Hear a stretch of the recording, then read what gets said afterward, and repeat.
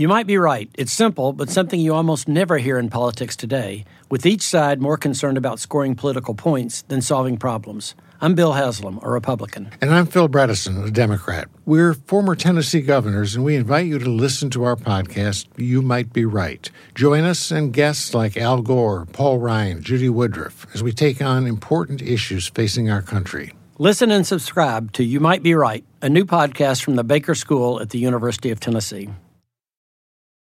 Hey, it's me, your barista. You know how you come in almost every day for our cold foam coffee? Well, now there's an easy way to foam at home with new International Delight Cold Foam Creamer. And it's foaming delicious. New International Delight Cold Foam Creamer, now in stores. It's foaming delicious. Sometimes our commander-in-chief, ideally upholder of the law, fails to inspire us. Take the 1970s. Well, I'm not a crook. Or the 90s. I did not have sexual relations with that woman. And now the 21st century. I'm an extremely stable genius. You're about to hear two attorneys make sense out of a legal system some say is a train wreck. Here are Royal Oakes and Connor Oakes. This is Too Many Lawyers. This is Too Many Lawyers. I'm Royal Oakes. And I'm Connor Oakes. Happy New Year, Con. Thanks, you too. You know, I actually mentioned your name on the air at KBC last week when I was hosting for Leo 2.0. I'm a celebrity. And I explained to people that the reason our podcast works so well is that we never agree about anything. It's perfect. You're the progressive. I'm the libertarian / conservative. So we're going to keep that going into 2022. And lots of big stories to talk about this week. The Maxwell conviction. Yep. Ghislaine convicted by the jury. What's next on that front? Karens in the air. Dangerous activity on Delta Airlines when a lady went nuts and spit upon and slapped an 80-year-old guy. My God. Yeah, she's former cheerleader for the Oakland Raiders. I guess she probably learned the techniques from the guys on the Raiders. Who knows? Amy Trask is not going to like the fact I said that. Yeah, terribly rude. Professional athletes are quite disciplined guys. Sure. And jury selection rules, they are a-changin'. Yep. So we're going to get into the whole Bob Dylan thing about voir dire here in California. Yeah, very interesting and stuff. And on our Guess the Verdict game show, I'm going to be hitting Connor with a real live legal dispute about a Michael Jordan lookalike. Ooh. Michael Jordan, the basketball player. So that is at the end of the podcast. Love it. Before we get to the top story, this embarrassing computer problem I have, Connor, this autofill deal where you start typing something and then the computer is so smart. Oh, I know what Royal wants to say. Yeah, this is, I could wind up in prison as a result of this little miscuse. Here's what happened. I like to send emails to myself to remind myself to do stuff. I know there are other ways. You can write it on a piece of paper. You could put your iPhone alarm on. Now, I like to send myself an email. So my Mophie juice pack for my iPhone, a little case. We're not sponsored yet, but Mophie, call me. Yeah, no, it's wonderful. It works great, except I need a new one. So it boosts up your battery while protecting your iPhone, right? Ooh. So I want to buy a new one. So that's okay. I'm going to send myself an email, and the email says, buy new Mophie, okay? So that's the subject matter. So I don't look at it very carefully, Connor. I'm typing away. You know how those iPhones, they just try to take over the assignment for you. Yeah. And I don't really notice what it actually says. I just send it to myself. And a few minutes later, I'm looking at my email. And, of course, it pops up in a matter of seconds. And I'm always startled when I hear the ping 4 seconds after. It wasn't a few minutes. It was just almost immediate. I'm always startled. Kind of like, the dog who has a flatulence problem, and all of a sudden he looks really startled, like, where did that come from? Yeah. What was that about? So you send yourself an email and they go, ooh, an email. I feel like a farting canine when this happens. You look like a farting canine. And so here's what I see, Connor, when I look at the iPhone. Yeah. It says, memo from Royal to Royal, buy new morphine. Buy new morphine. I swear I tried to type buy new Mophie. So, of course, Big Brother is monitoring my emails. So I've got to fix it. So I sent myself a second email. It said, no, you didn't. Yes, I did. It said, to Royal from Royal, make that buy new Mophie, and I spelled it out really carefully. You're right. They're definitely reading your emails. So if J. Edgar Hoover shows up and says, Royal, what's this about buying new morphine? Yeah. I'm going to say, Mr. Hoover, I've got a pain that just won't go away. But also I've got an iPhone that needs to be protected. So makes sense. I think I'm okay. Well, you'll never be president, but that's okay. That's true. So the other thing I wanted to chat about before we get into our first top story about Ghislaine Maxwell is the other week we talked, Connor, about trying to get a small town in America, to change their name to Too Many Lawyers. Because, Truth or Consequences, the radio show in 1947, convinced Hot Spring, New Mexico to change its name to Truth or Consequences. It's had that name ever since. So talk about a great marketing ploy, right? Yeah. So here's the deal. I have actually gone online, and after I was looking for new morphine online, I started looking for small towns that might be good candidates. Sure. Would you mind calling up the mayors of these towns to make the pitch? You're a very persuasive guy. I am.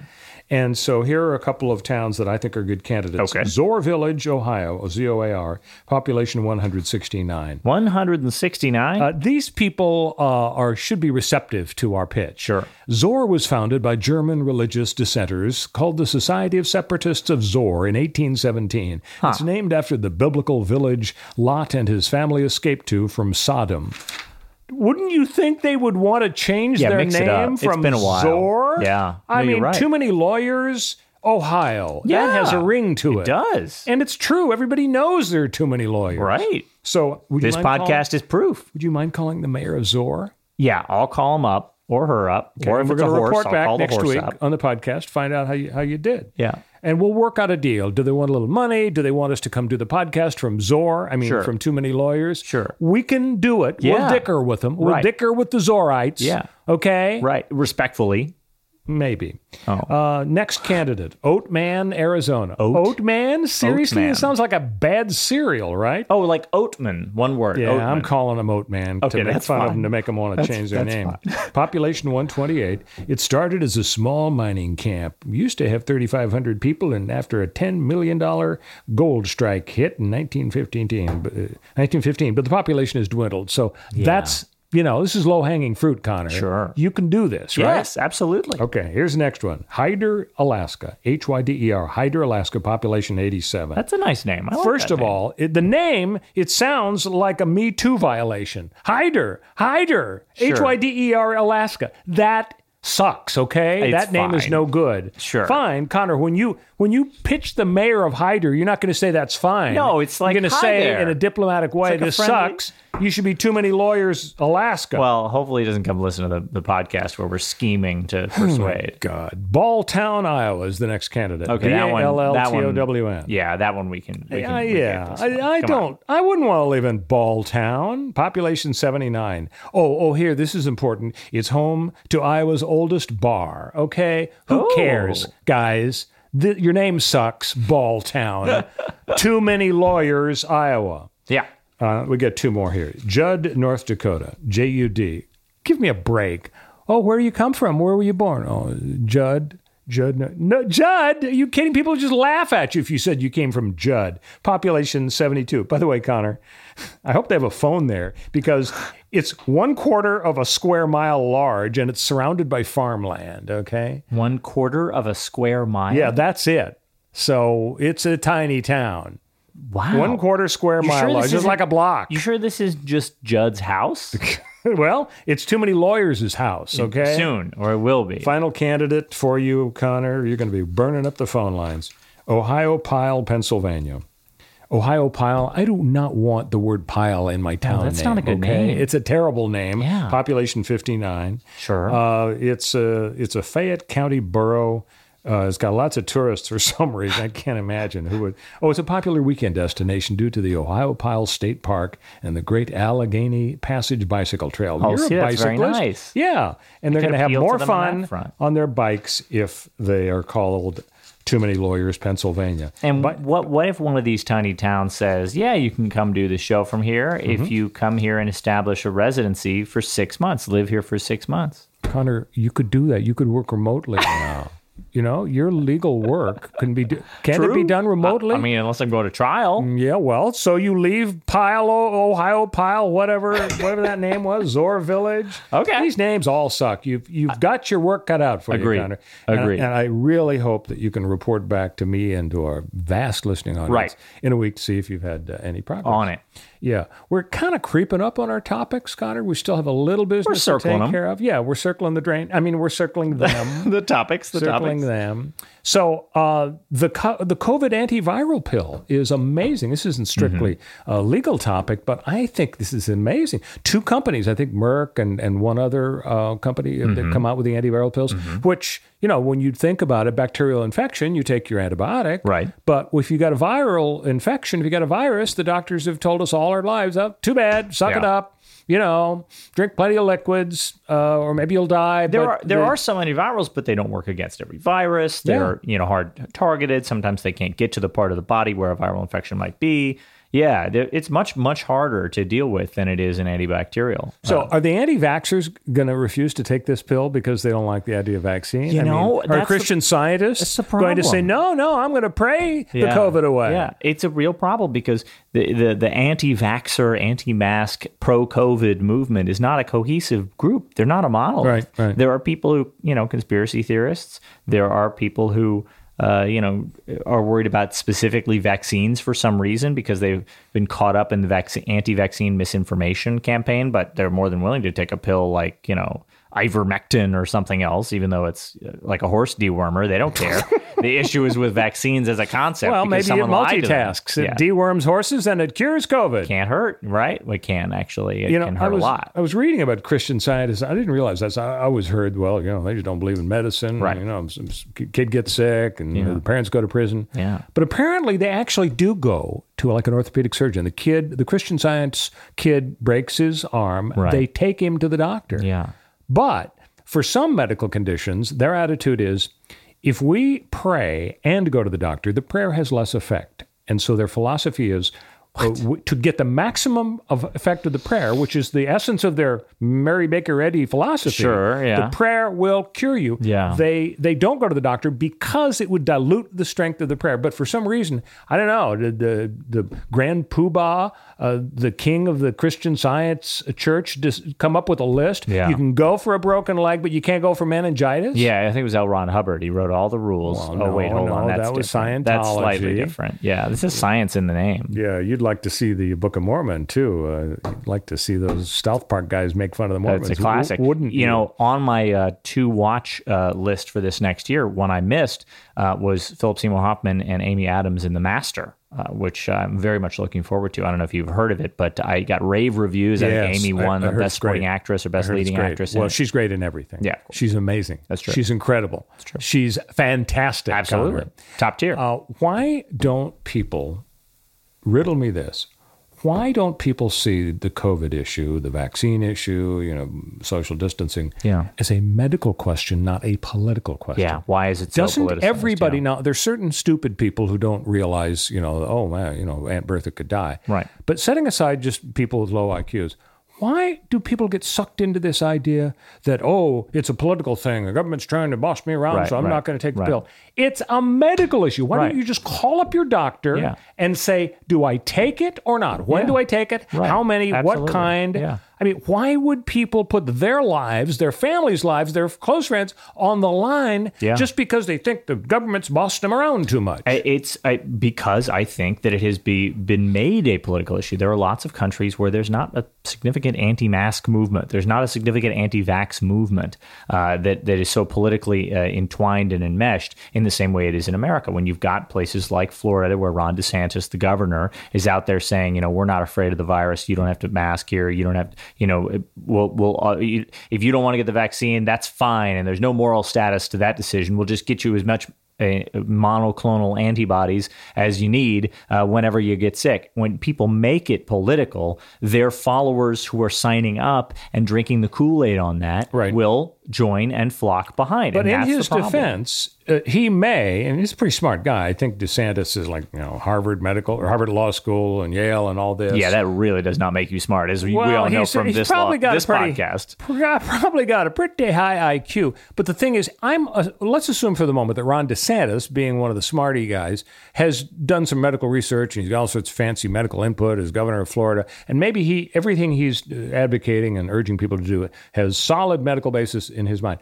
My worry is that the vast majority of people who aren't governors of a state like Florida, the vast majority of people who are wading into this and are got so much angst going on about the political stuff, and I don't want to be pushed around by the government. Right. It's so stupid not to just purely make it a medical thing. I mean, if you didn't like the government telling you what to do, wearing a helmet on your head, then don't do it because the government told you to do it. Instead, just do it because you come to the medical conclusion it's the right decision to do. Yeah, but I mean, where I'm going with that is the seatbelts, mandatory seatbelt law. Do people say, well, the government's not going to tell me what to do, so I'm not going to wear my seatbelt. I have a God-given right to crash through that windshield and kill myself. I'm not going to let those people in Washington tell me when to buckle my seat. That's so stupid. It's not a political issue. It's a personal safety issue. Yeah. You and your kids want to save your lives by not flying through the freaking windshield, right? But, I mean, a lot of people would tell you it's virtue signaling, right?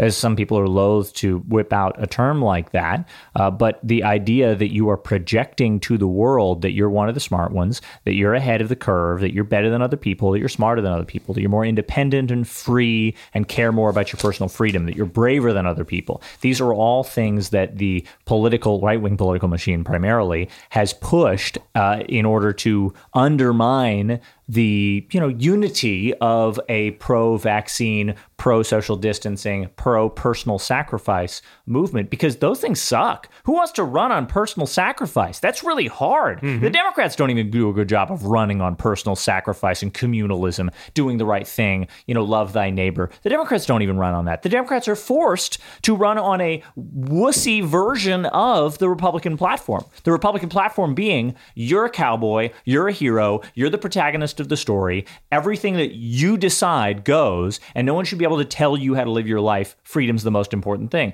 That's how Republicans run the show in government, and that's why they keep winning despite being in the minority. And guess what? The Democrats run just a bad version of that. And they also just sort of nip at the heels of the Republicans on that narrative, on that story that you're a cowboy, you're a hero, you're the protagonist. Guess what? You're not. We're drones. We're gears. We're cogs in a machine, okay? We're communal. It's a society. It takes a village. I'm sorry, Barack Obama was right. You didn't build that. You have to think of yourself as part of a larger whole and how to protect other people and care for other people. The value that we place on each other's lives is the true measure of the advancement of society. It's not how many widgets factories crank out. It's not what the GDP is per capita. It's not any of these ridiculous, insane Wall Street measures of success. Society and the quality of our nation and our world and humanity is judged by how we help and care for those least fortunate. And that requires personal sacrifice, and it requires thinking of us as a big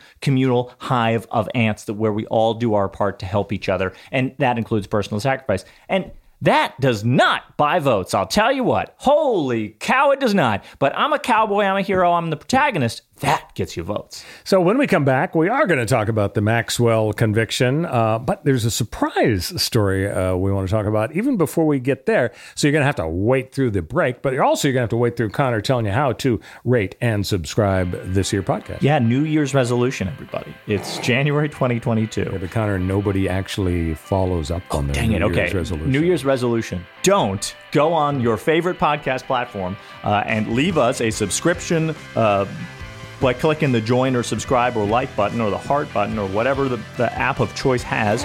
Don't leave us a comment. Don't rate us 5 stars. And don't tell a friend. We'll be right back. This is Too Many Lawyers. I'm Royal Oakes. And I'm Connor Oakes. So, before we get to the Ghislaine Maxwell conviction story, the Elizabeth Holmes story. Oh, yeah. The trial's been going on for 4 months. The jury has been deliberating for 40 hours, and people are getting pretty antsy about this. The jury took last Thursday and Friday leading up to New Year's off. Monday, they are going to resume the deliberations. This is Sunday, so when this podcast drops Wednesday, we may have a verdict, but we said that last week. Yeah, we don't have one yet. And it's interesting. People are saying, oh, why are they taking so long? They actually did a little study of other white-collar trials. Mm-hmm. Conrad Black, 14 weeks, 12 days deliberation. Dennis Kozlowski, 17-week trial, 11 days of deliberation. The Jeffrey Skilling, Ken Lay trial, 15 weeks of trial, 6 days. So it's not it's not crazy. Unheard of. Compared to other white-collar crimes. There's a lot to review. Yeah, white-collar crime trials are really messy. So it's too early to panic. Plus, if the jury really were sort of creeping up on a deadlock, they would have sent out frustrated signals and questions to the judge. Hey, how do we break this deadlock? Hey, can we do this? Can we do that? So New York Times had a piece just today with the Holmes trial about the numbers. It's really kind of neat. Not only did they mention, 4 months into this trial, and by the way, this is about the lady that claimed that she could prick your finger, get 1 drop of blood, and through that tell you whether you've got any of 200 conditions. And in fact, that's literally impossible. She couldn't do it. And so, but here by the numbers, there are 11 fraud charges against her. 20 years she could face for each charge, but if she's convicted on all, probably she'd serve them concurrently, all at the same time, not one after the other. 3 jurors, Connor, were dismissed since the trial started. So the judge is starting to panic a little bit, running out of people. Because if they, you can drop 1 juror below 12, but if you go below that, sometimes the conviction wouldn't be upheld, so they might have to start over. Anyway, one person you may remember was dumped off the jury because she said to the judge in the middle of the trial, I'm a Buddhist, and I don't think I can really punish anybody. I'm not put on this earth to punish. Oh, thanks for telling us now. Now, you're a little late. Mrs. Schmedlap. Why did you just leave? Yeah. One was dismissed, Connor, for playing Sudoku during testimony. Sure. You can't blame him. It gets a little dry. It's true, it does, yeah. But, I can't even solve those Sudoku puzzles when I don't have the distraction of being in a high-profile trial as a juror with the whole world watching the numbers, confusing. So she was sent out. Hate it. 34 seats in the courtroom. The seats are known as the hottest ticket in Silicon Valley.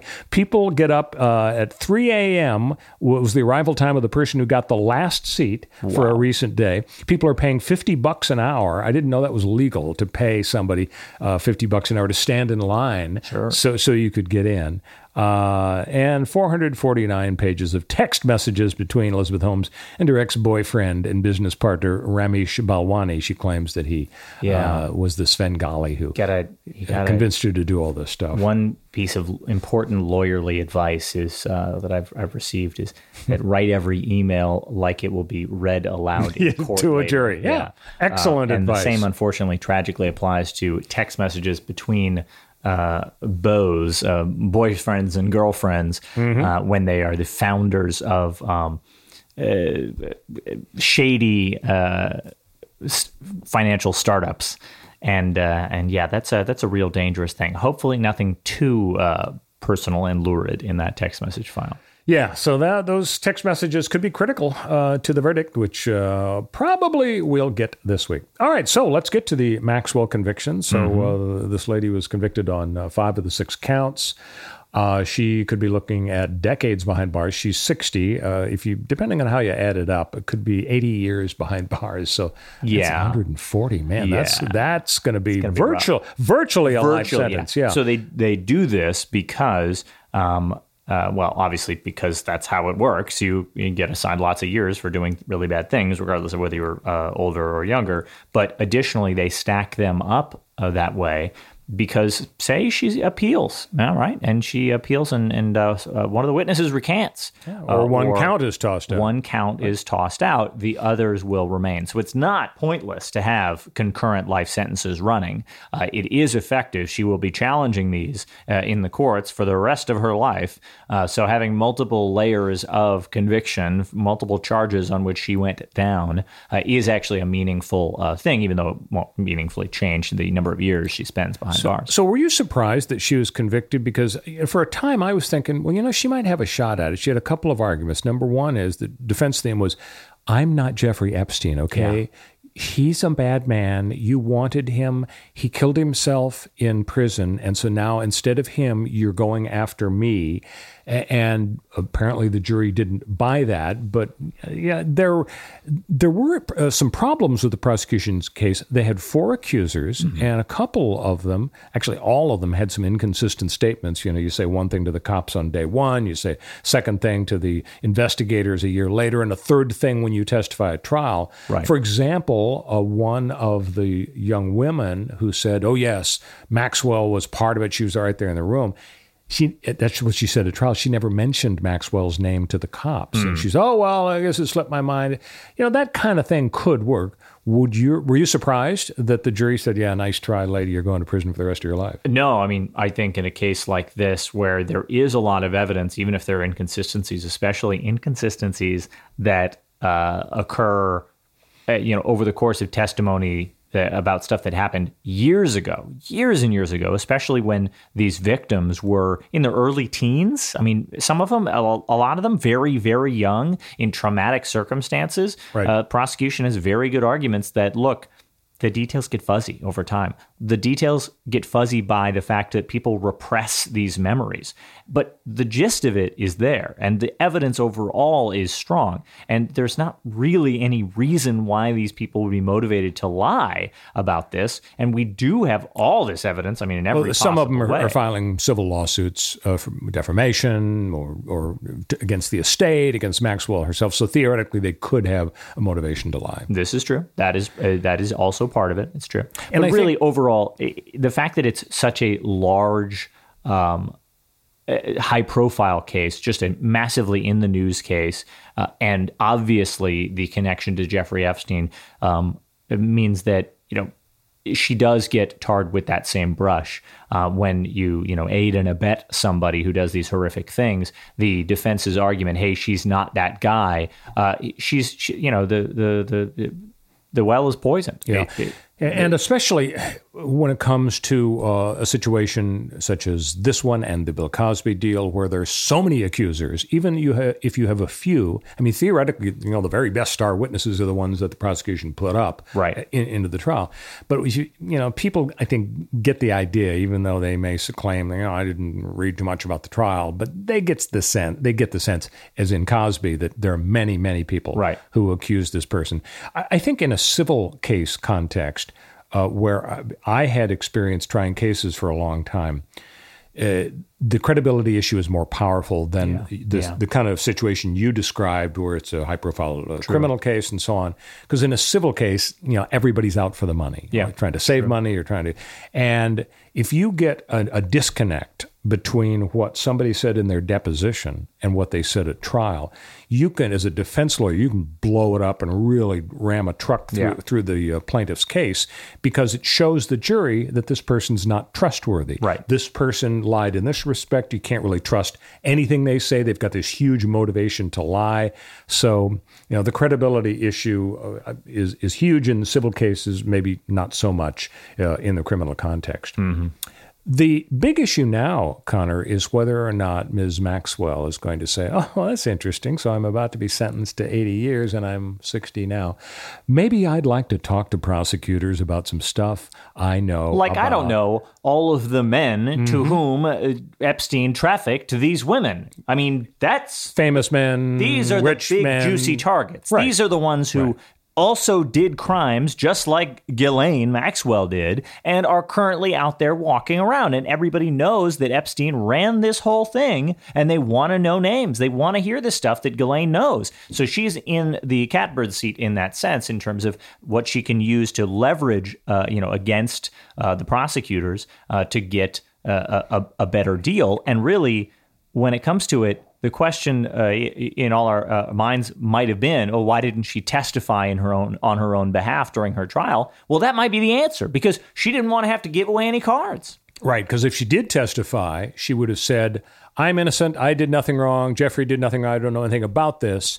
And then, if it turns out she was lying, A, she could be charged with perjury. Sure. But B, if she wanted to wheel and deal with the prosecutors and say, okay, now I'm going to tell you about Prince Andrew, the prosecutors would say, how much credibility are you going to have talking about Prince Andrew when you testified and you said, I don't know anything about anybody? Yeah, nobody did anything. There were no men to whom I sex trafficked women or girls or anybody else. Absolutely. She'd be undermining herself with her own testimony. Hence, mum's the word, took the fifth, did not testify in the criminal trial. Yep.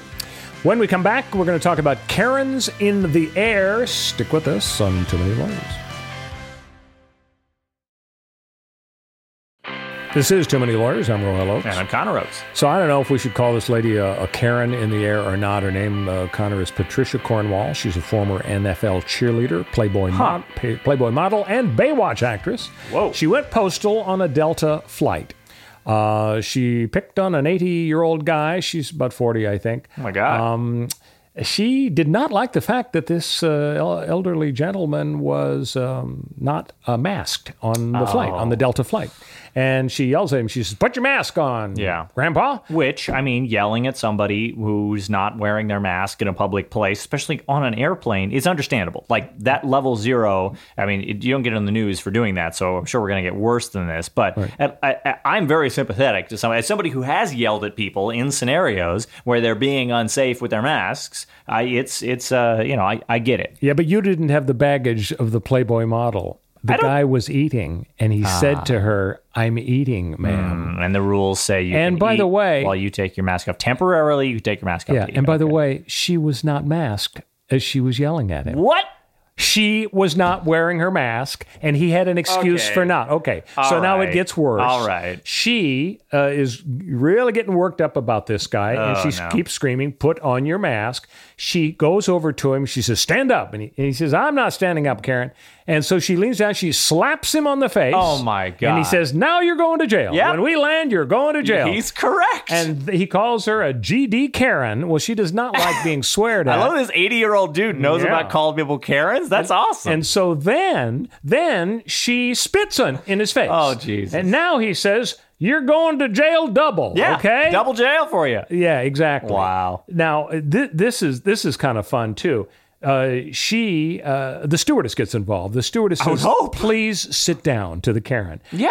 The Karen says, "What am I, Rosa Parks?" Now, that's a pretty cool reference. The black lady who was told to sit in the back of the bus in the segregated South in the 50s. But listen to the codger's response, Connor. Yeah. The 80-year-old says to the Karen, when she says, "What am I, Rosa Parks?" He says, "Hey, you're not black. This isn't Alabama, and this isn't a bus." So this guy... He knows he should have a podcast. He should. Get him on the pod. Absolutely. We should really do that. So she didn't take that well. So she says, "Stand your ass up." Rosa Parks? Yeah. And she calls him an effing piece of blank. Wow. "Put your effing mask on," she yells, as she was not wearing a mask. So in the last year, COVID was driving people crazy. About 5,800 unruly passenger reports have come in, and about 4,000 of them, 3/4 of them, related to masks on airlines. So here's the question for you, Connor. She's taken by the FBI when she lands at Hartsfield Airport in Atlanta. Should she be banned for life? A lot of airlines have started to put some people on a no-fly list. Yeah. If they just get too drunk, too wild and crazy, sorry. Now, I think it would be kind of fun to say to Karen, "Oh, you want to, go from New York to San Francisco? Just get on a Greyhound bus, okay? And behave yourself in the Greyhound bus." Or maybe Amtrak, something like that. Yeah, you think it's fair to have a lifetime bans from some of the, after she gets out of prison? Yeah, first off, people who commit violent crimes, like assault, on airplanes, that seems like a pretty straightforward ground for me. Mm-hmm. But the tougher ones are, angry confrontations, drunken, disorderly. I think those are a tougher call, but also probably airlines should, be free to ban people for life, especially since there are lots of airlines and you can just go to another one. Now, if the Or you buy a Buick. Or you can buy a Buick and start driving. Be like the astronaut ladies. Put your diaper on. You won't even have to stop at Smucker's and the Ramada Inn. Yeah. Now, if the FAA is banning passengers across all airlines, that becomes a tougher question. But there are still Greyhound buses and trains. It's not like we're locking people in their homes here. We're just saying, you can't fly. Big picture, I am much more of a avoid for life determinations of stuff because for life is a long time. And 10 years is also a long time. Sounds like a mass incarceration problem. Yeah, can't you just Karen on the Greyhound bus? Can't you accomplish the same thing by banning this woman from flying for 10 years or 15 years? That's an incredible, unbelievable amount of time. It's pretty much the same thing, but it does offer people sort of a path to redemption. So in other words, you're soft on crime. I'm soft on crime. Okay. So the judge in Atlanta says to her, okay, $20,000 bond, you posted it there at the arraignment. He said, you may fly only to go home, I think when she flies home, we should give her the entire first-class cabin just to be on the safe side. Yeah, it is. Don't you don't want anybody to spit on. It's true. Yeah, because hopefully she won't be drinking. He said no alcohol, no drugs. I think he should make an exception. He should let her take Prozac. Take some Prozac. Because she's got to be able to calm down. Maybe a couple Ambien. By the way, she is kind of troubled. She was arrested for a DUI, crashed her car into a tree in California a month ago. So she's having a bad 2021 was not a good year. And she's going to turn it all around. I have confidence that Karen is going to turn it all around. All right, last topic, the jury selection rules, they are a-changin'. So here's the background. California has a new law that says that lawyers who are picking a jury, they have free strikes.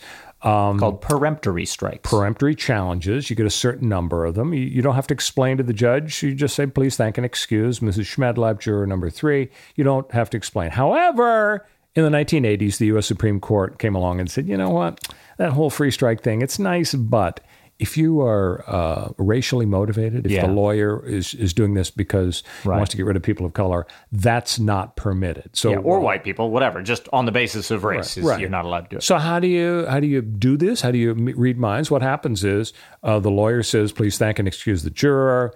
The other lawyer, the other side gets to say, Your Honor, I believe that this was racially motivated, and I'm challenging that. It's called a Batson challenge. Right. That's the name of the Supreme Court case. At that point, the judge looks to the person who struck the juror and said, okay, I want you to explain to me, given the other side's comment, why you did. Usually you don't. Steve? Usually you don't have to explain it. Absolutely, it's totally up to you. One lawyer says he struck 8 African Americans in a row, Your Honor, so I'd like to hear another reason. And then the other lawyer has to go, oh, well, one of them said he was from Biloxi, Mississippi, and that's also where the defendant's from. And the other one is a cop, and there's a cop involved in this case, so I don't want him on there. The third one looked at me dirty. Yeah, exactly. I mean, you can, your explanation can be, I didn't like the look of him, or man, he just sort of looked kind of shifty and disreputable, and gave me the stink eye. Whatever, I don't know. But you do have to convince the judge that you're not doing this for an unsavory reason, reason that's on the list of forbidden reasons. So, and that's the new development here. California's legislature has expanded the list of forbidden reasons from race to include also gender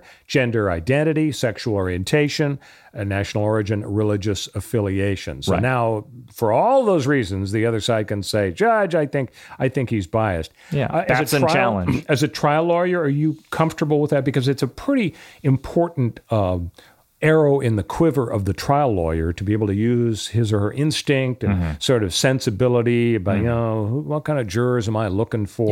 Yeah. Do you think it's okay to sort of head down a road where there really won't be much by way of peremptory challenges? Well, it'll just be whoever you get? If you get to a point where you don't have the peremptory challenges, that's a problem for sure.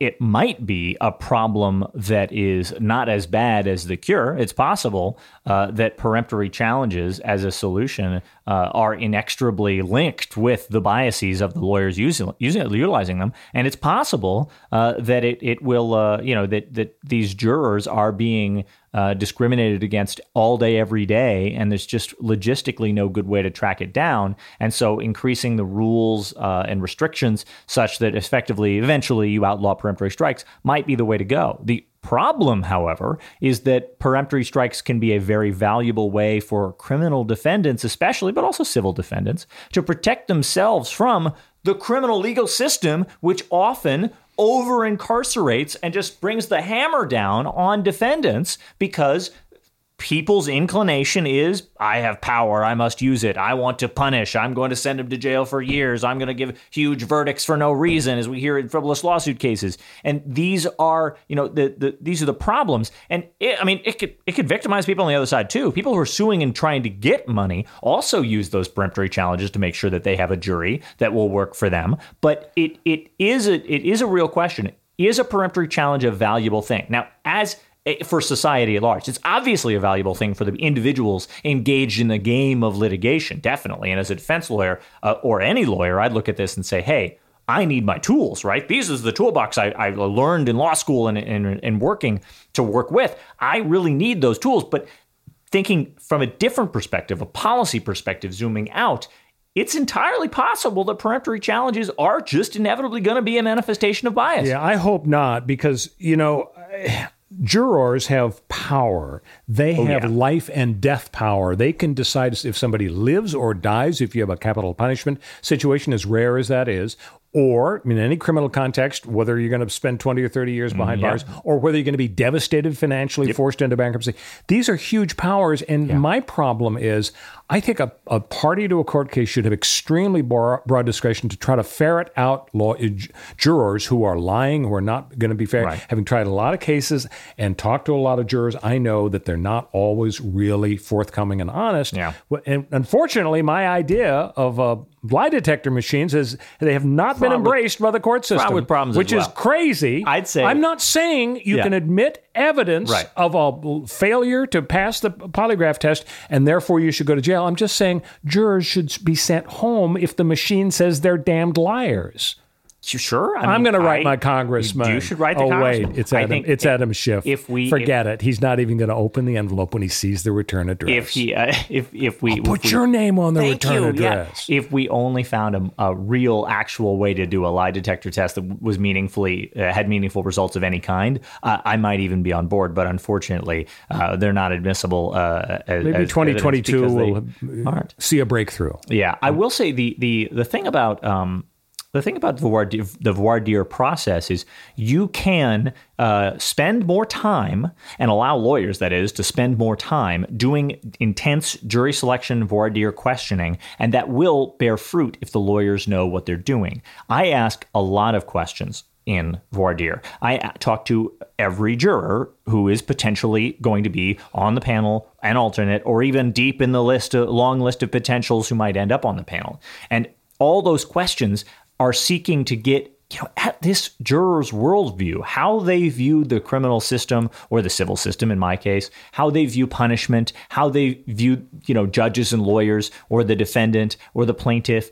And you ferret out a lot of information because you're trying to dig up these nuggets of info, answers that you can take note of, and then talking to the judge, say, Judge, I'd like to strike this juror for cause, meaning before we even get to peremptory challenges where you can, strike somebody for no reason and don't have to explain, why your gut feeling is this guy's going to be bad for me or good for me.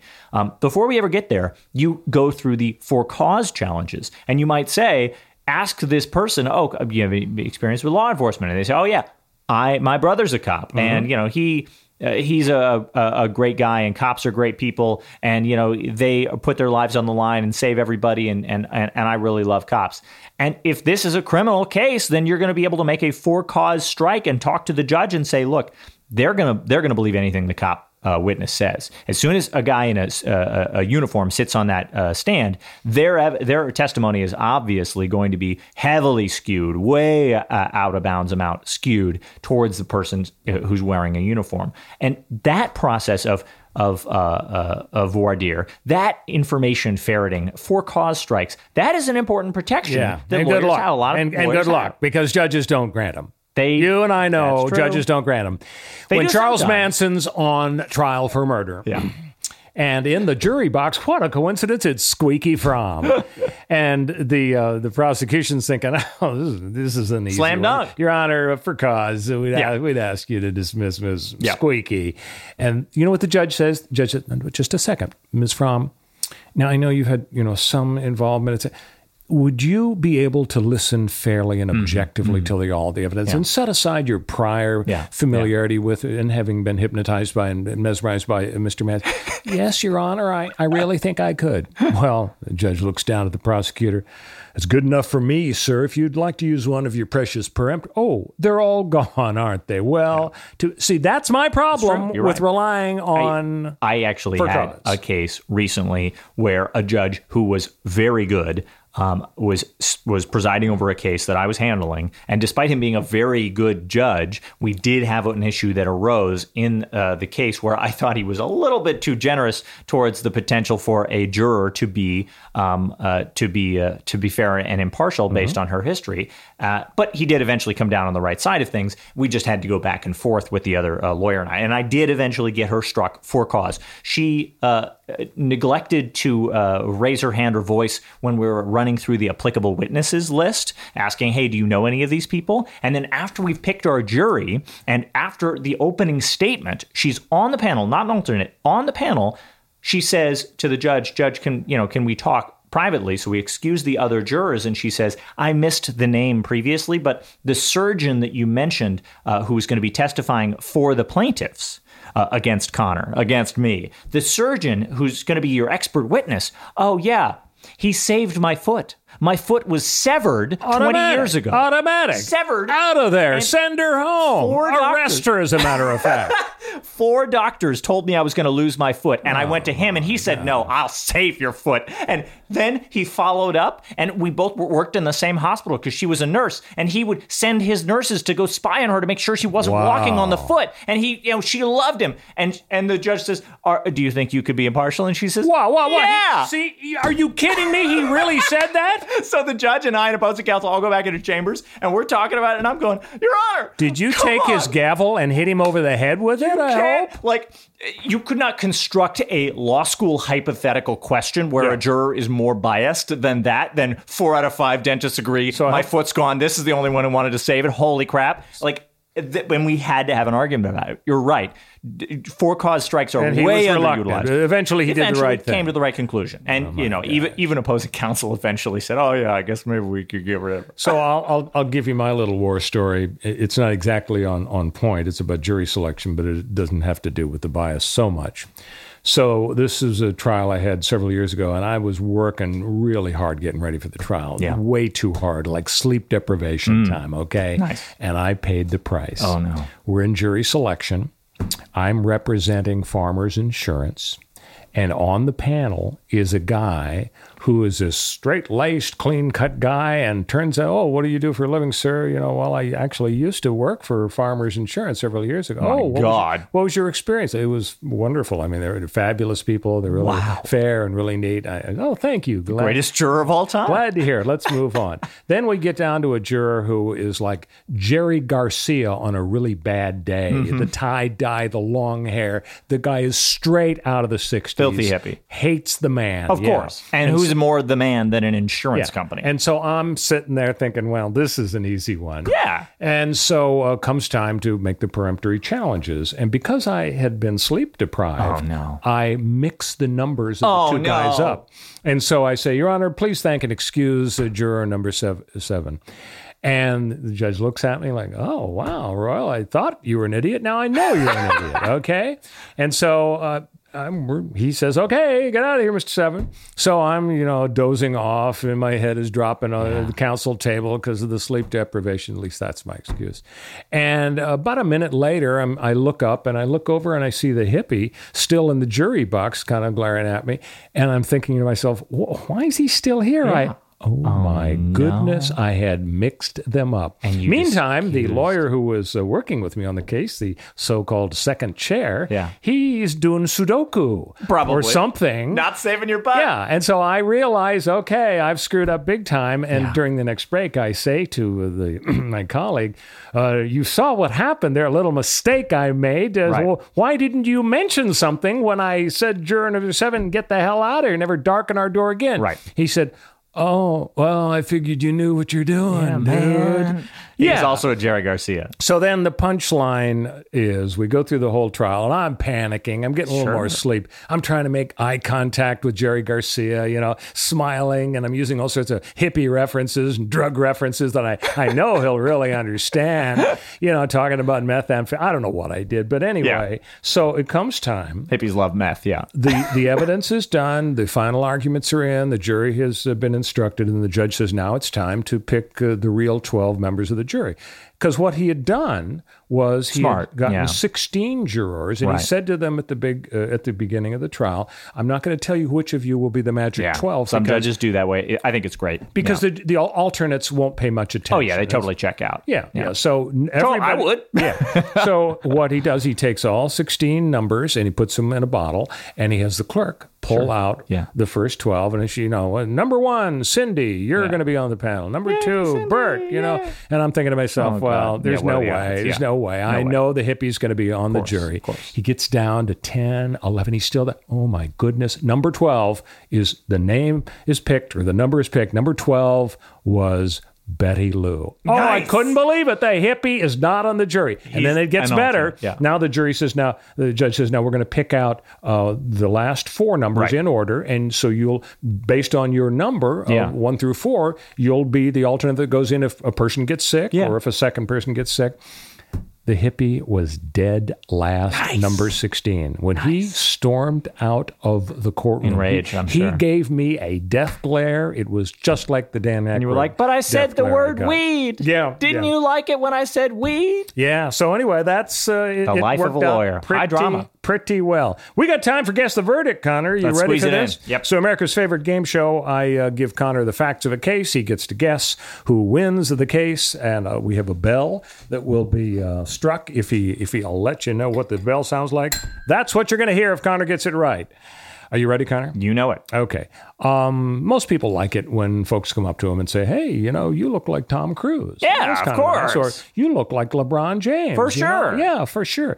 Well, not Alan Ray Heckard. He's from Portland, Oregon, and he sued Michael Jordan, the big basketball star from years past, and Nike, because Nike promoted Jordan. He sued both of them for $800 million because he says he looks so much like Michael Jordan, he has been confused for Michael Jordan every day for the last 15 years, and it might have been fun for a week or two. Yeah. 15 years? Yeah. Okay. It really fills his gourd. It has caused him permanent injury, emotional pain, and suffering, so he sued for $800 million. Yeah. So, Connor, I think you're an astute observer of the legal scene. Who do you think might win this They give him $400 million.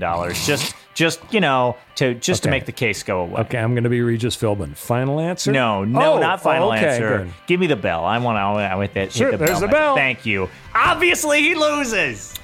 You're absolutely. How did you do that? I'm a genius. I'm a legal genius. Okay, well, you're right. We're going to give you the official bell. Thank you very much. You got that one right. Thank you. Next week, I'll ask you a tougher Maybe one. Maybe a tougher one, yeah. Right. Well, I hope everybody has a wonderful week. And maybe, Happy New Year. Maybe next week, Connor, we'll have an Elizabeth Holmes verdict to talk about. See you soon, folks.